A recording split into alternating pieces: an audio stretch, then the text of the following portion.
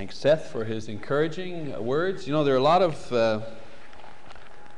of men who are filled with the Spirit of God. All of us who have confessed Christ and been immersed in the waters of baptism are filled with the Holy Spirit, because God gives Him to us at that moment. And some of us are filled with God's Word in a powerful way. And I see sometimes when the men come up to speak, to pray, to exhort, to lead in the communion service, I can see them brimming with that Spirit. And I appreciate that. And I'm hoping to find opportunities to allow these men to come and exhort us. Men like Tom and Seth, Michael, and John, and others, and Mac, and Trevor, and if I haven't mentioned your name, it's not because I don't recognize you. I'm not making a list, but I'm just thinking of men who can speak forth the Word of God to encourage us and to exhort us, to build us up, to form us in Christ, and I assure these men and others who wish to exercise their gift that it is my intention to help you and to encourage you to do this and to provide opportunities for this so that all of us can be edified. And I'm encouraged when I hear you edifying each other in this way. And we have many visitors. Some even came in while we were, after we had begun. We welcome all of you. I see Alexander. I haven't got my glasses on, but I think I see Alexander back there, and it's good to see him. And he's brought some guests with him, I believe, and welcome to you. One thing I didn't mention in my announcements, Heather, first of all, are we okay? Are we online? Good. One thing I didn't mention in the announcements was Singspiration. If you're wondering, we've been mentioning this, and why hasn't he mentioned Singspiration?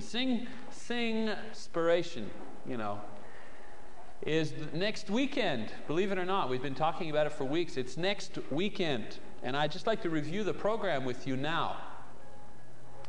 Friday night, Ken Helterbrand, Church Music Institute, song leader, expert, will be here at 7 p.m. to do an intensive workshop for song leaders, people who like to lead singing. Now, it's not only for people who like to lead. I mean, if you just like to sing, that's great. Be here for that. But his focus will be to train people to lead singing, the motivation, the idea behind it, the selection of songs. It'll be intensive because we only have one session to do it. Friday night here at 7 p.m. Then on Saturday at 10 o'clock, not here, but in the Verdun congregation, we're having what we call Power Pack Prayer and Praise. We don't pray enough. We always say we don't pray enough, but we don't pray enough. Power comes through prayer. God answers prayer. And we don't come together. There's this old thing, prayer meeting. How many remember prayer meetings, right? We used to call them prayer meetings. Yeah. We don't have a lot of prayer meetings today. And because of that, we lack many times power in our collective work as a church. And so we're going to have a prayer meeting in Verdun on Saturday, next Saturday, beginning at 10 o'clock. The Verdun congregation will provide the dinner. They're providing the dinner, babysitting for the kids, activities for the older children. They're doing everything to provide us with a good day. And Ken Helterbrand will be there along with Richard Jones to provide an inspirational day of prayer and praise. And Ken will lead us in congregational singing, but he'll also teach us how to sing as a congregation. Friday nights for the song leaders. Saturday is for the church, the entire church. How to sing spirit, how to improve our congregational singing, and also praise and prayer. And Brother Richard Jones, who's a fine preacher from Edmond, will be there to give 2 messages based on the idea of God's glory and God's majesty. If you're wondering, why are we doing this? Because we want to have a better vision of our Lord Jesus Christ. And because we want to improve the way that we honor Him. I have no shame, especially from the pulpit. I never have any shame of my Lord. But especially in this context, I have no shame in exhorting all of you to be there and to share in this day of prayer and praise. The focus will be the Lord, and the purpose will be to know how to better honor Him in worship and in praise. And then back here on Sunday, again, Richard Jones next Sunday will deliver the sermon and the Sunday school class. The teen class will be in here next Sunday as well. And Ken Helterbrand will lead us. Everything that we've learned, on Friday and Saturday, we'll be putting into practice here on Sunday. He'll lead the song service. Brother Richard Jones will deliver the Sunday morning lesson as well as the sermon. And then we'll have a potluck dinner here. Everyone here is welcome to stay. And then in the afternoon, we will have another final congregational singing workshop again, to tie up all the loose ends and to really polish the skills that we've had that weekend. And next Sunday, there will not be a Sunday evening worship service. We'll have the afternoon workshop, and then we'll dismiss. However, there will be someone here. I will be here, and perhaps several brothers, if they wish to accompany me, will be here Sunday evening at 6:30 to make sure that if there are any guests or any people from out of town that happen to visit us, that there will be someone here to welcome them and someone to serve them communion and to see to their needs. However, officially, we'll not have a Sunday evening service next Sunday. Now, because this next weekend is devoted to worship, and especially to singing in worship, this morning my lesson has to do with the question, why do we sing? Why do we sing? Actually, two questions. The first question is, why do we sing?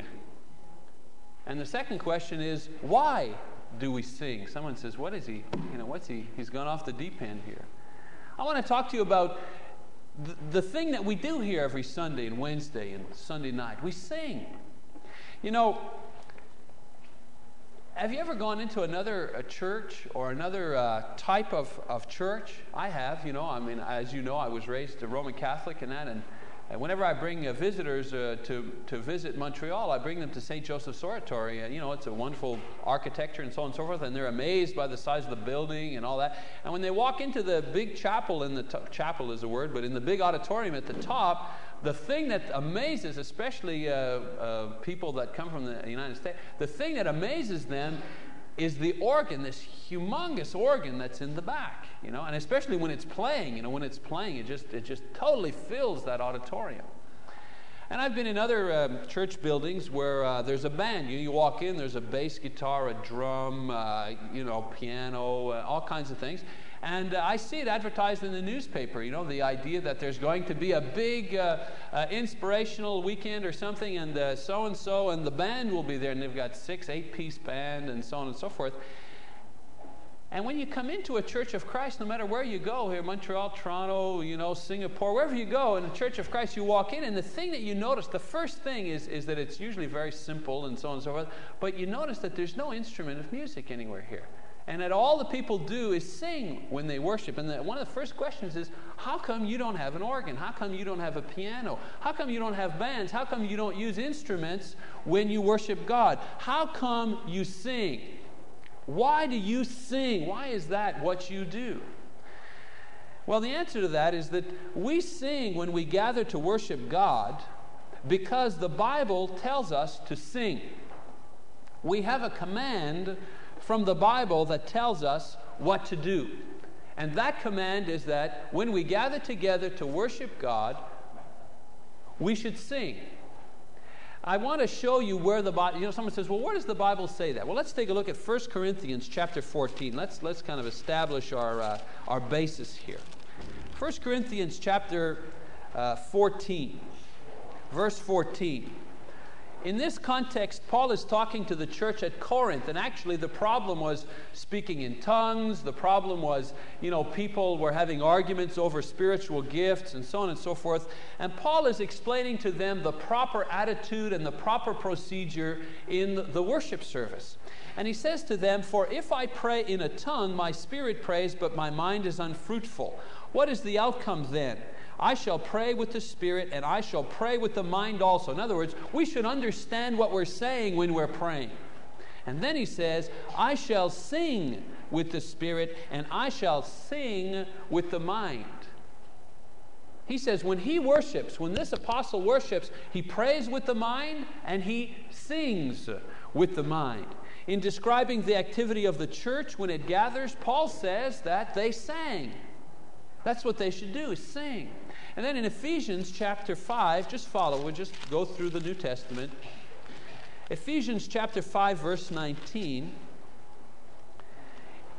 the verse that Leonard read, again, Paul is talking now to another group of Christians in Ephesus.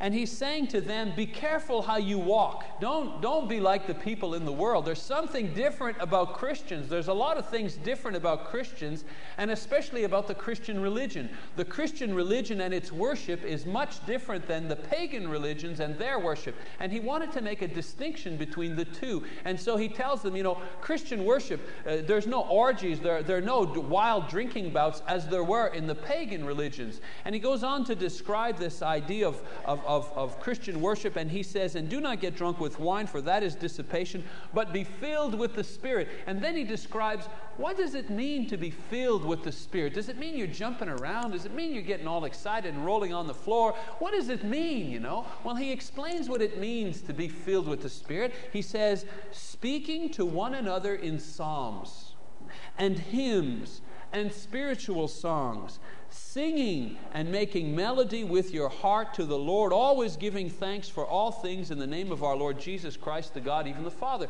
That is what being filled with the Spirit is all about. Exchanging psalms, encouraging one another, using spiritually minded words to express spiritually minded truths, singing to one another, making melody with the heart. That's what Christian religion is all about in the sense of its worship. It's not all that we do. Sure, there are good works and there's the preaching of the gospel and so on and so forth. But when we gather together for the purpose of praise, this is what we do for the purpose of praise. Psalms and spiritually minded songs and singing and making melody in the heart. Topic. If you want to know something about what gather the information, and then Paul says, now to another group of people in Asia Minor, he says to them, let the word of Christ richly dwell within you with all wisdom, teaching and admonishing one another with psalms and hymns and spiritual songs, singing with thankfulness in your hearts to God. A completely different set of people in a completely different culture at a completely different time. And what does Paul the Apostle say to these people? When you gather together to praise God, you should exchange psalms and spiritual songs and do what? Sing and make melody in your heart. And then finally, we'll pick another New Testament writer just to make sure that everybody's saying the same thing. We go to James chapter 5. You wouldn't think you'd go to James to get a lesson on singing, but in James chapter 5, verse 13, James, the Lord's brother, speaking now to a completely different culture. In Colossians, Paul may have been speaking to the Greeks and the Gentiles, but James is a Jew from Jerusalem talking to Jews, and he said to Christian Jews, and he says to them, is anyone among you suffering? Let him pray. Is anyone among you cheerful? Let him sing praises. Sing, he says. You want to praise God and thank Him? How do you do it? What's the natural response? Sing, he says. Sing praises to God.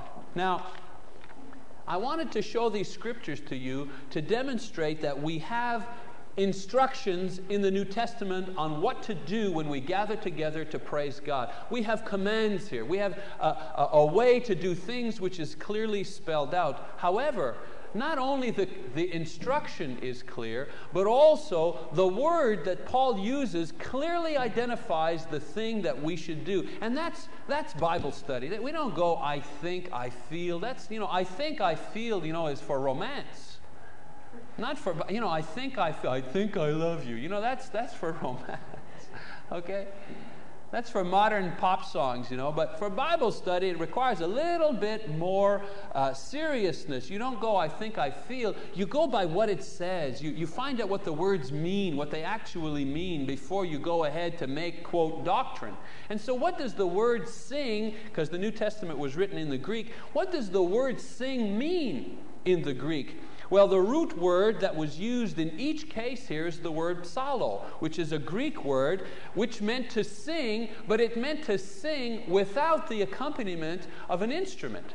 There were particular words in the Greek that referred to specific actions. And the word that Paul used in all of these instances was the word psallo, which means to sing without the accompaniment of an instrument. Today we call that a cappella. Have you ever heard of a cappella singing? A cappella singing is singing without the use of instruments. It happens to be very modern today. The guy who won the Grammy Award, he's an a cappella singer. He makes all his own sounds with his own voice. The Nylons from Toronto, another popular group today, sing without the accompaniment. They're a cappella groups. They sang without instruments of music. And so the word psallo meant to sing without the accompaniment of instruments. And it's an interesting background. Originally, the word meant merely to pluck an instrument.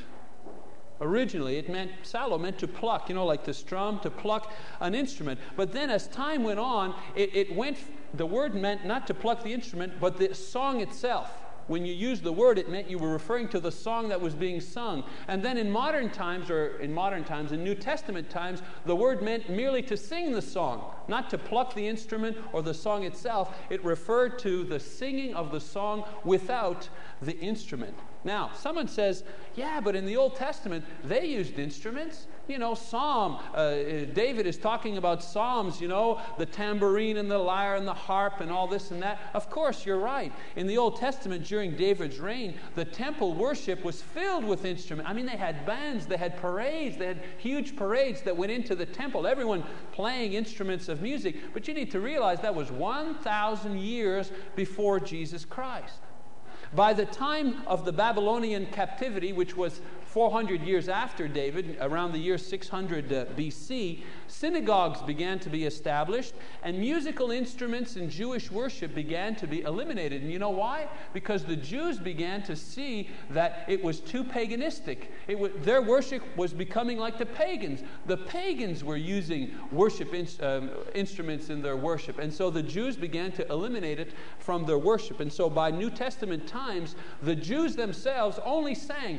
Their worship service did not include any instruments of music. They merely sang during the synagogue. Well, when determining what we should do as Christians, now I've given you the command, I've given you the instruction that the Bible says, I've given you, the root word. When Paul said, you sing, he was using a word that the Christians in the New Testament understood meant to sing a cappella without use of an instrument. Okay, I've given you kind of the dry material, but I want to give you the background why we should follow this example. You see, when determining what we should do as Christians, there's a basic rule that we need to follow. When the Bible specifically tells us by word or example what it is that we should do, then we should do that and not add or subtract anything else. If the Bible says sing and it explains it very clearly, we ought not to add anything to that or take anything away. I'll give you an example. If you go to the restaurant and you say to the waitress, I want a bacon and cheese sandwich with a coffee, right? You look at the menu and say, I want a bacon and cheese sandwich with a cup of coffee, black coffee, please. That's all. Does the waitress say to you, do you mean to say you don't want a hamburger, you don't want an omelet, you don't want a hot dog? Does she have to tell you what you don't want? No. You've told her what you want. If you tell her what you want, it eliminates everything else, right? You've said, I want a bacon and cheese sandwich and coffee. That means that's all I want. Well, it's the same thing in the Bible. When God, through the Spirit, tells us in His Word, I want you to sing, that eliminates everything. It eliminates everything else. If we know what to do according to the New Testament, we should just do that and not add to it or take anything away from it. And so when we add instruments to singing, we're adding to what God has told us specifically to do. We shouldn't take away singing. If anyone at a meeting says, I don't like to sing. I haven't got a good voice. I get out of breath. It takes up too much time. If we just eliminated the singing, we could be out of here 15 minutes earlier and be home for lunch. Good grief, So let's just eliminate it. It wouldn't cost any money. For songbooks, we could get rid of the songbook. it would be nice, Well, why don't we do that? Because the Bible says we should sing. So we're not allowed to take something away where the Word tells us to do something. Well, in the same way, if someone says, I think our singing would be a lot better if we added a guitar, a bass, a sax, a nice electric piano, it would just improve it. Well, that's, you can't take away and you can't add. You just do what it says. And that's so hard today, in our modern society. We're so used to kind of doing our own thing that it's tough to just follow the plan as it has been given to us. And so if the Bible gave us no teaching on the subject, if we had absolutely no teaching, we could do what we wanted. If the Bible said nothing about how to praise God, we could figure out any way we wanted to praise God. But the Bible does give us teaching. It tells us to sing, and it tells us what kind of songs, not just any old kind of song, spiritually minded songs and hymns, and how to do it. We have to do it with a cheerful heart and make melody with our hearts and sing one to another and sing praises to God. So it gives us a very clear indication on what to do, how to do it, when to do it, why to do it, and our role is not to question, and our role is to do it. I know we don't like that. We don't like to do things, but once we understand what it is that we have to do to please God, then the great joy of Christian life is to do it, to actually do it. All right. Well, someone says, well, okay, that's the basic grammatical argument for singing. Why do we sing? Well, we sing because the Bible says sing. And do you know that history confirms this? Do you know that we know that the apostles taught not only by words, but they also taught by the activity of the early church. In other words, never mind let's say we close the Bible and we just study history. Just history books. There are many historians that wrote about the New Testament church. If you study historians that wrote about the early church, the church that was established by Jesus and the apostles, you'll find out that every historical record of worship described in the early church states that it was forbidden to use instruments. Do you know that? Every record written about the early church when it comes to its worship always states that the early church forbade the usage of instruments of music. Do you wonder why that is? I'll tell you why. It's because the apostles taught them to sing. And when the question that came up, should we use tambourines, should we use lyre, should we use harp, should we use these things that all the other religions are using? No. Because they were taught to sing, and that's all they did. They understood and they obeyed what the apostles taught them by word and by examples. So someone says, well, where did the organ come in? That was the first musical instrument brought in. Well, the first recorded, or the record of the first instrument of music brought into a, quote, Christian context was only in the middle of the 7th century. 700 years went by, the Christian church only sang because they understood what the New Testament said. But in the middle of the 7th century, there was a king who gave the gift of an organ. This is, historical to the then reigning pope. And the instrument was introduced into the Roman church at that time and spread from there. But as Christians, we don't do things because other people do things. We don't do things because it's fun or it's convenient. We do things because we want to follow the lead of Jesus Christ. And we do this in great matters as well as small. Singing without instruments of music, to me, is not, a heaven and hell issue. It is with some people, but my opinion, I'm giving you my opinion now, it's not a heaven and hell issue with me. But I'll tell you this, if we cannot be faithful in such a small matter as this, how can God trust us with the weightier matters, with the more important matters? It's an important issue to obey God even in little things. Because if we can't obey Him in small things, how can we be trusted to obey Him in the great? If we can't get this right, how can we get the other things right as well? It's not enough just to understand how we should properly worship God. But we understand also why we should worship. So I don't want to just set a negative tone, I don't want to just go, we got to just sing, we got to just sing. Yeah, we do have to just sing. Why? Because the Bible teaches us when we gather together to praise God, our praise should take its form in the form of vocal singing. Okay? Yeah, that's why we do it. And we can defend that biblically. But why do we do that? Why should we praise God? That's the motivation behind it. Well, we should praise God, first of all, to praise Him, to tell Him how wonderful He is. You know, when you love somebody, have you ever been in love? I guess not. Everybody's either sleeping here or what. Have you ever been in love? Amen. How many here are in love now? Not all the hands went up. All right. When you are in love, what is it that you want to do to that partner of yours? You want to tell him, don't you? And you get all mushy and gucky and you say dumb things. Oh, you're so sweet. I love you. And you make all these kinds of great promises that I'm going to love you forever, blah, blah, blah. And then she asks you to take out the garbage. Oh, me? Take out the garbage? Right? But when you love somebody, you want to tell them. You want to show them. Well, when you've got a human physical person, it's almost natural, right? You want to touch them, hold them, speak to them, do things for them. But when we gather together, we want to praise God. We want to show Him our love. He's a spirit. We can't touch Him. What can we give Him? Can we give Him money? Can we do Him a favor, take Him out to a movie? We can't do anything. How do we show our love to a spirit that we really do love? How do we show it? Well, look at Psalm in the Old Testament, if you've got your Bible, in Psalms chapter 47, or Psalm 47 if you prefer. In Psalm 47, listen to what David says. Now, David had a lot to love God about. He was king. He had been rescued time and time again from danger. God had forgiven him for his sin with Bathsheba, over and over again. So what is David? How does David say it? He says, "Oh, clap your hands, all peoples. Shout to God with a voice of joy. For the Lord Most High is to be feared, a great king over all the earth. He subdues people under His feet and nations under our feet. And He chooses our inheritance for us, the glory of Jacob whom He loves. And God has ascended with a shout, the Lord with the sound of a trumpet.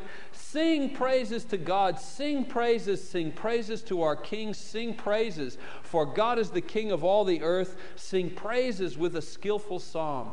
God reigns over the nation. God sits on His holy throne. The princes of the peoples have assembled themselves as the people of the God of Abraham, for the shields of the earth belong to God. He is highly exalted." David was impressed with God.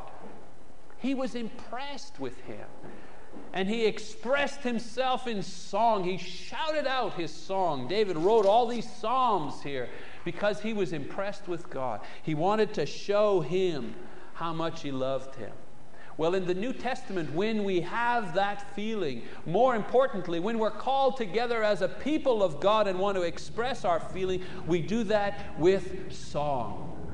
Singing is a way to express our reaction to the blessings and the power of God. If on a sunny day in August you were to look directly up into the sun, what would be your reaction? Your reaction would be to cover your eyes, right? Because the sunlight would blind you. A natural reaction to cover your eyes. Well, in the same way, when you come before the Lord Jesus Christ, when you come in the presence of God, when you begin to recognize the things that He has done for you, the natural reaction, just like my reaction is to cover my eyes, the natural reaction is to break out in a song of praise.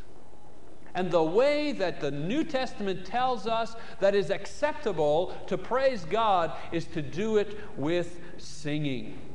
Praise is a direct response to the knowledge of God, and singing is the most natural and biblical acceptable way to express this praise. And so we need to recognize that the reason we sing is to praise God. That's the reason we sing, to praise God. The word worship in the Greek means to kiss forward. This idea, I send you a kiss? That's the Greek idea of worship. To kiss forward. Well, we kiss forward. We kiss God with our praise. And the way we praise in an acceptable manner is by singing. So that's why we sing. It's an acceptable manner of praising God. Secondly, we sing in order to give thanks. In Ephesians chapter 5, I want to read you something. In Ephesians chapter 5, we see an example of the giving of thanks. Ephesians chapter 5. Notice he says in verse 19 and 20, I read this passage before. Down in verse 20, he says, always giving thanks for all things. The singing, he says, sing, make melody, spiritual songs. That's the way to give thanks. You want to say thank you to God? Gather together and sing spiritual songs to His name. You see, singing hymns is a spiritual action that expresses thanksgiving for spiritual blessings we receive. It's a spiritual way to say thank you to a spiritual being.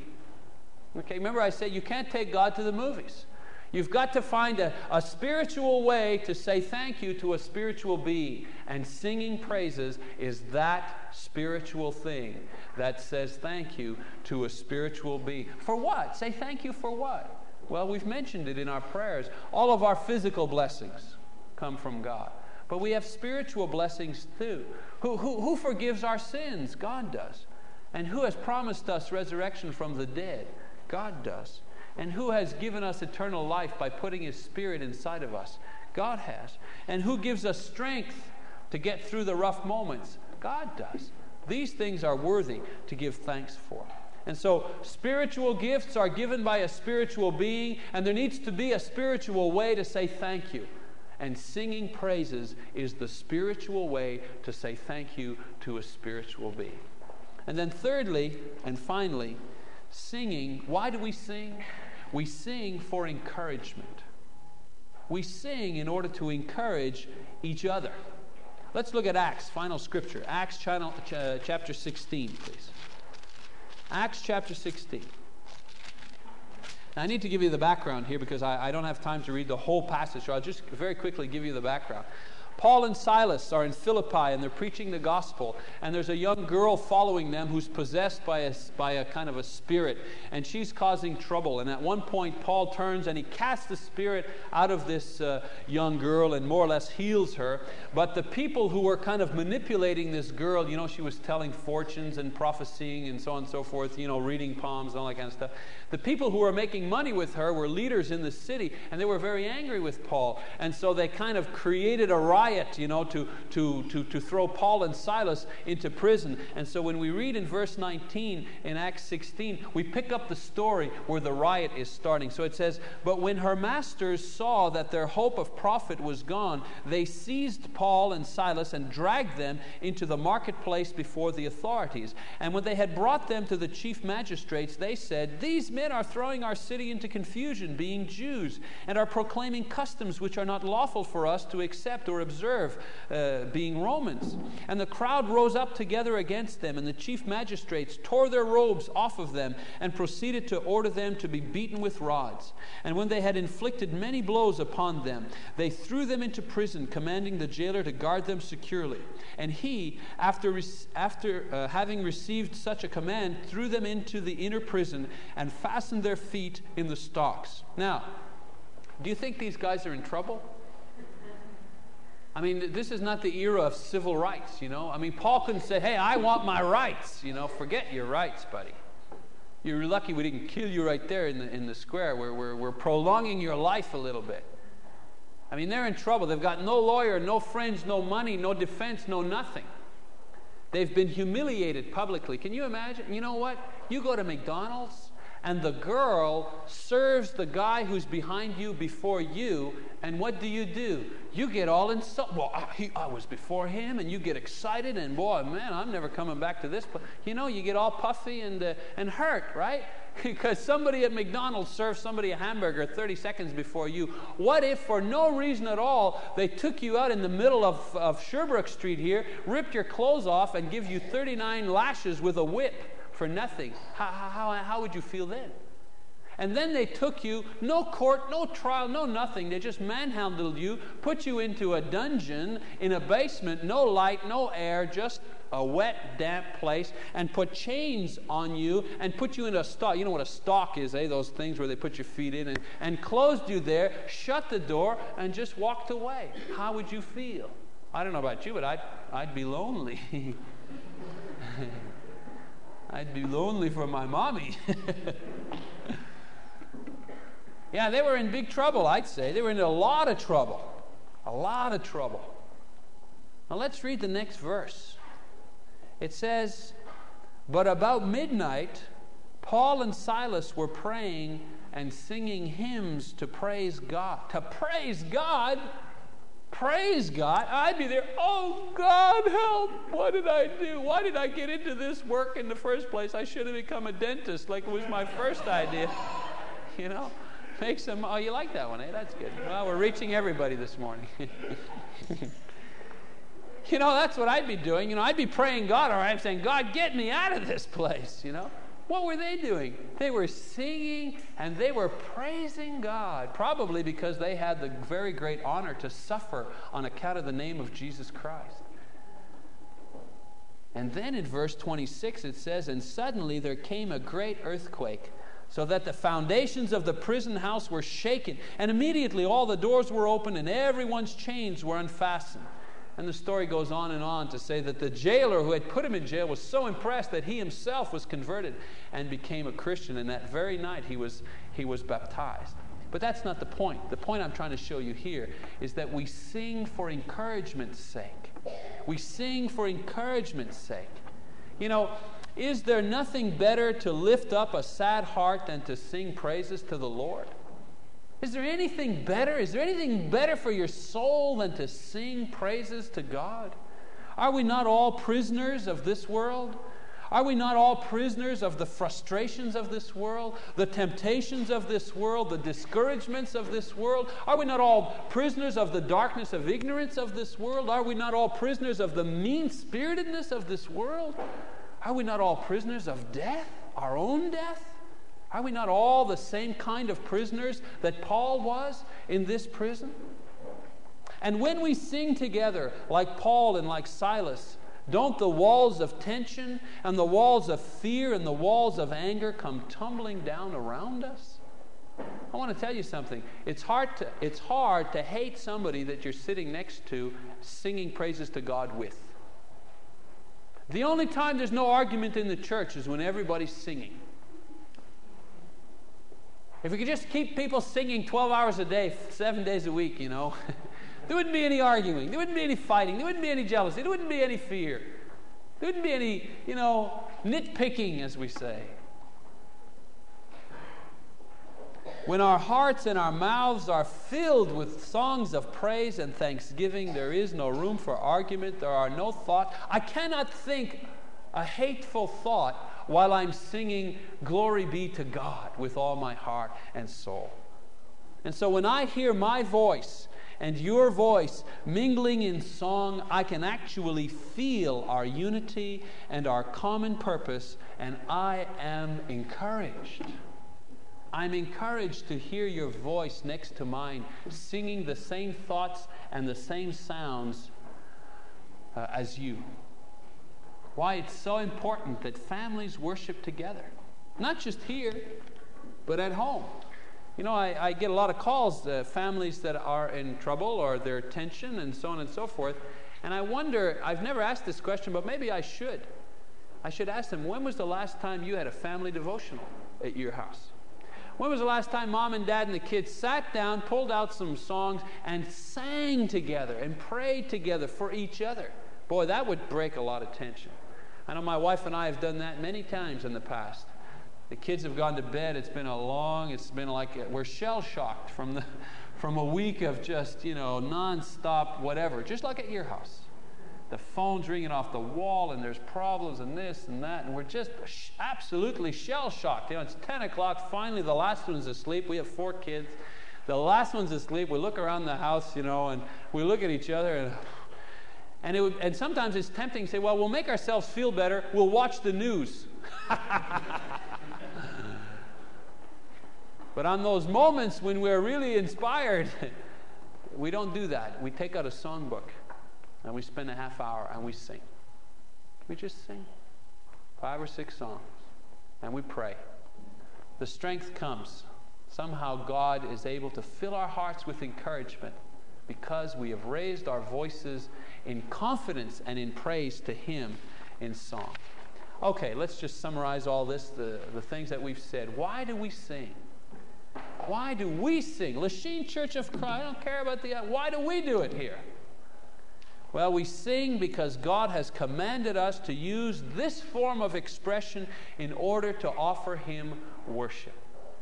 And we sing in order to praise Him, to thank Him, and to encourage one another. We know that when we gather here on Sunday mornings to praise God through song, we are doing it His way. And we are absolutely sure that our worship is not in vain. And so this lesson will make a difference in your spiritual lives. I hope it does. Only if you realize and accept that what we do here when we sing is something commanded by God. It's not a church doctrine. It's a Bible doctrine. It's a godly doctrine. And so when you do sing, you should do it with as much effort and care and expertise as you possibly can. And that means that when you gather here to sing Wednesday night, Sunday, whenever, devos at your house, then I want those who lead singing to choose their songs carefully and to lead respectfully God's people in worship. And I want you to remember to pay attention physically how you're going to sing, and mentally look at the words. Pay attention to what you're doing. You're worshiping Almighty God. You're not just passing time. And please do your best on every selection. If we do this, our worship will not be in vain, and our prayers will be heard, and we will come away from services spiritually satisfied and refreshed. Well, one way to get on the right track of all this singing business, and I come back to the beginning, is to participate next weekend. If you want to learn how to sing better and why, and improve overall performance, not to impress God, but rather to offer to God something which is better, then I encourage you to be here next weekend. Now, I haven't preached the gospel this morning. This isn't the gospel, folks. This is about singing. What does the Bible teach about worship?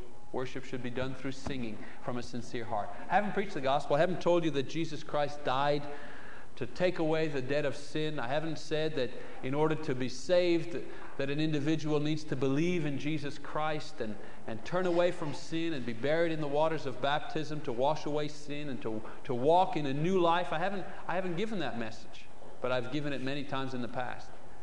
Most of you here know the message. Most of you here have responded and are walking in the light, but there may be some who have not yet confessed openly their faith in Christ, who have not yet taken the decision to be baptized, at which point the sins are washed away and the Spirit is given, have not made the decision to fully give themselves to Christ. And I think the latter is true. There may be some who are not yet Christians among us, but there may be others who have not, they've gone through all of this, but they have not yet given their entire heart to Jesus Christ. If you don't give your entire heart to Jesus Christ, you can't fully praise God. If you don't give your entire heart to Jesus Christ, you can't fully know God. And if you don't know God, you can't live eternally. If you're among that number, if you need to confess Christ, if you need to be restored to your first love, which is Jesus, if you need the prayers of the church for illness or spiritual weakness, whatever your need, we usually choose a song at the end of our service. And while we're singing this song, if anyone has a need to come forward, we encourage you to do so. And I'll ask Michael to come forward now, please, and to lead us in that final song.